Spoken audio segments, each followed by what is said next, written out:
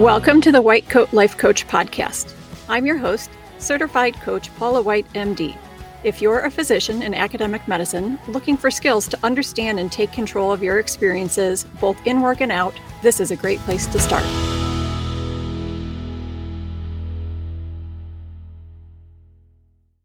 Hello, thanks so much for joining me again today. Before we get started, I was just going to mention that the whole time I was brainstorming and writing last week's episode, I had the song Respect playing on a loop in my head, like the whole week. The one by Erasure, not the one by Aretha Franklin, because I was a teenager in the 80s and those were my formative music years. So just thinking about that made me want to look up the video and oh my God, it was so cringy, like unintentionally campy. But that was what music videos were like back in the day.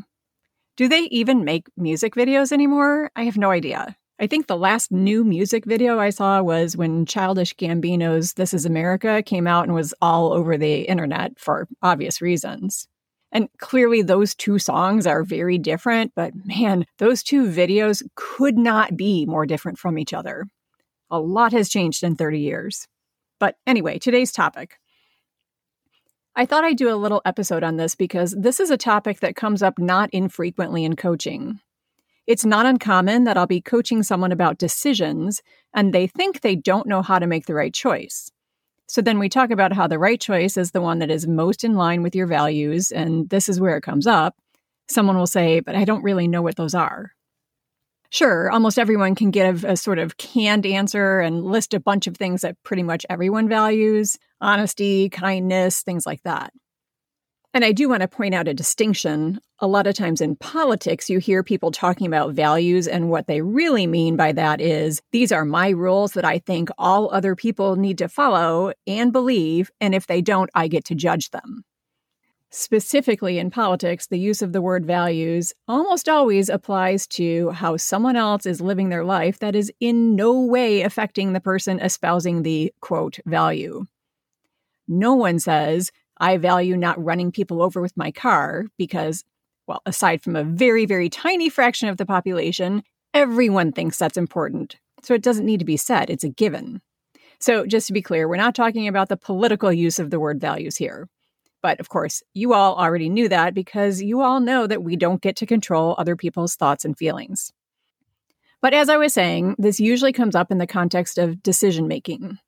We like to tell ourselves that we can't make a decision because it's too hard or too complicated, and that we need other people to help us decide. But the only time you really need someone else to help you decide is if you're missing key pieces of information about one or more of your options, and that person can give you the information. Apart from that, enlisting someone else to help you decide which of two things is better for you, it's an emotional cop-out. It takes you off the hook for being responsible for the decision. Then, if things don't turn out how you wanted, it's someone else's fault. And that's a normal human thing. Responsibility sometimes feels big and scary. It's okay if this has happened to you. In fact, it has almost definitely happened to you because we're all human. It's probably not the best way to live your life as a whole, though, because if you're not responsible, you're also not in control. And not being in control means that your life and your experience of your life only turn out how you want if other people just happen to make it work out that way. No, thank you. A quick refresher about decision quality. Remember, the determination of whether a decision was good or bad does not rest on the outcome. It rests on how carefully, rationally, and thoughtfully you weighed the pros and cons of the options and selected the one that is most in line with your core values or sense of self. You know well before the outcome, every time, whether a decision was good or not.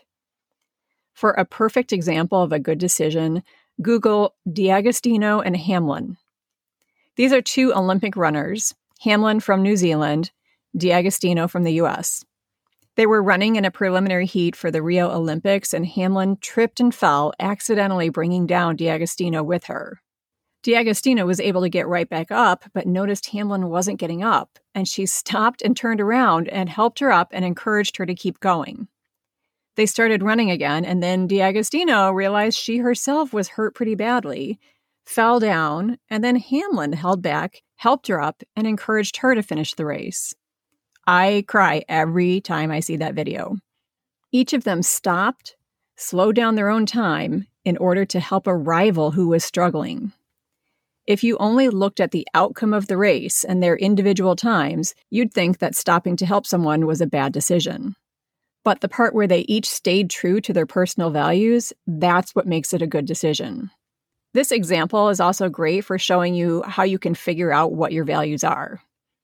If either of those runners had been interviewed before the race about what was going to be most important to them that day, they likely would have included things like giving it their all, getting the best time they could, maybe placing, probably things like that. But as it turns out, helping someone in need and sportsmanship, if you'll excuse the gendered term, were actually stronger values than those other ones. Here's an interesting twist on that.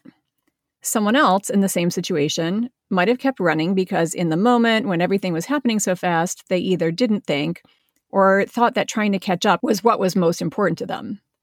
And after the fact, that person might feel badly about their actions and wish they had chosen differently. So then they can learn, if they choose to, that helping others is actually a stronger value for them than personal accomplishment.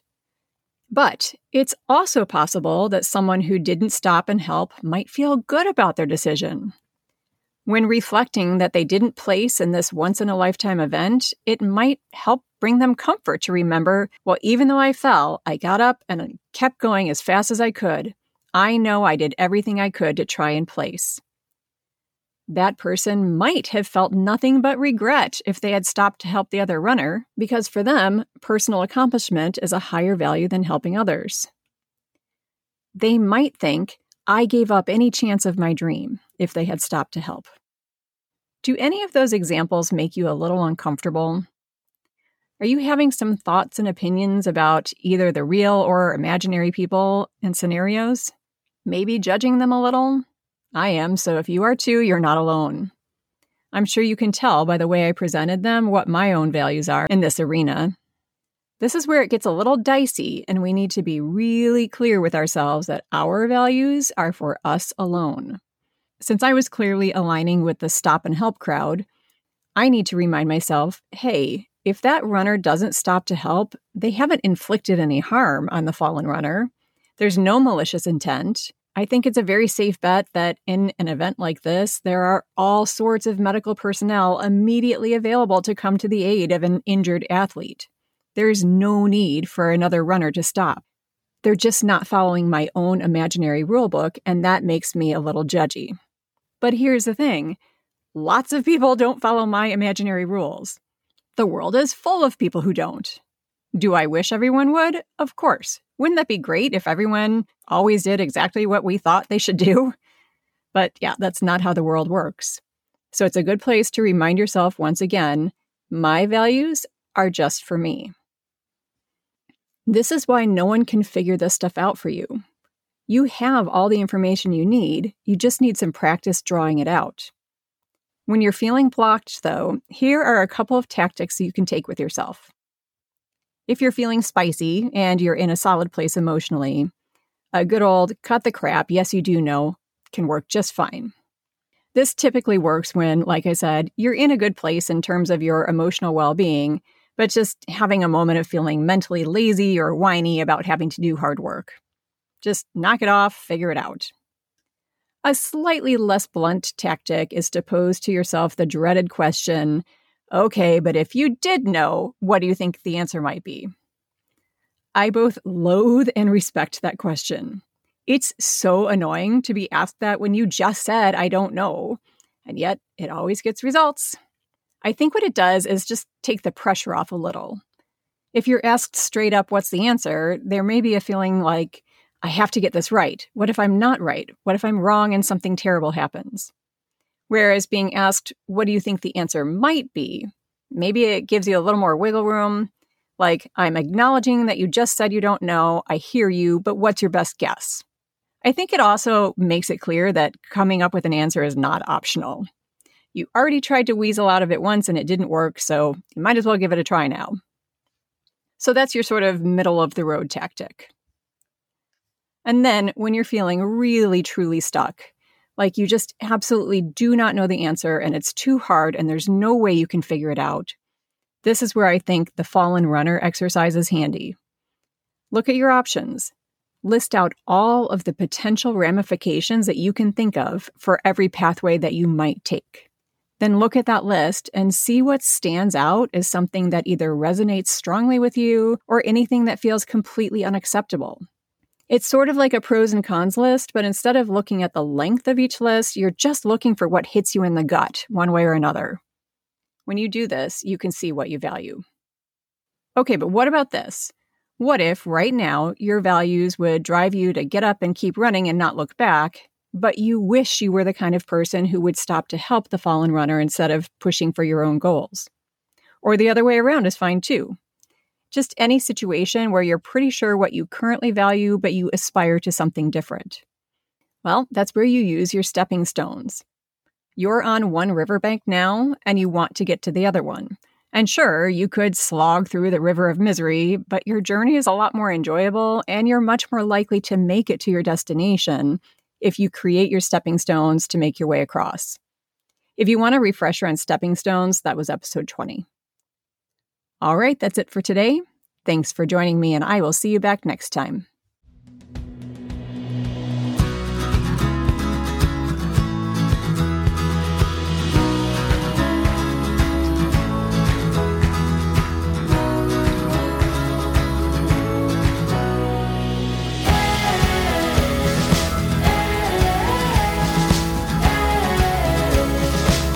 Any opinions or views on this podcast or on my website are my own and should not be attributed to my employer.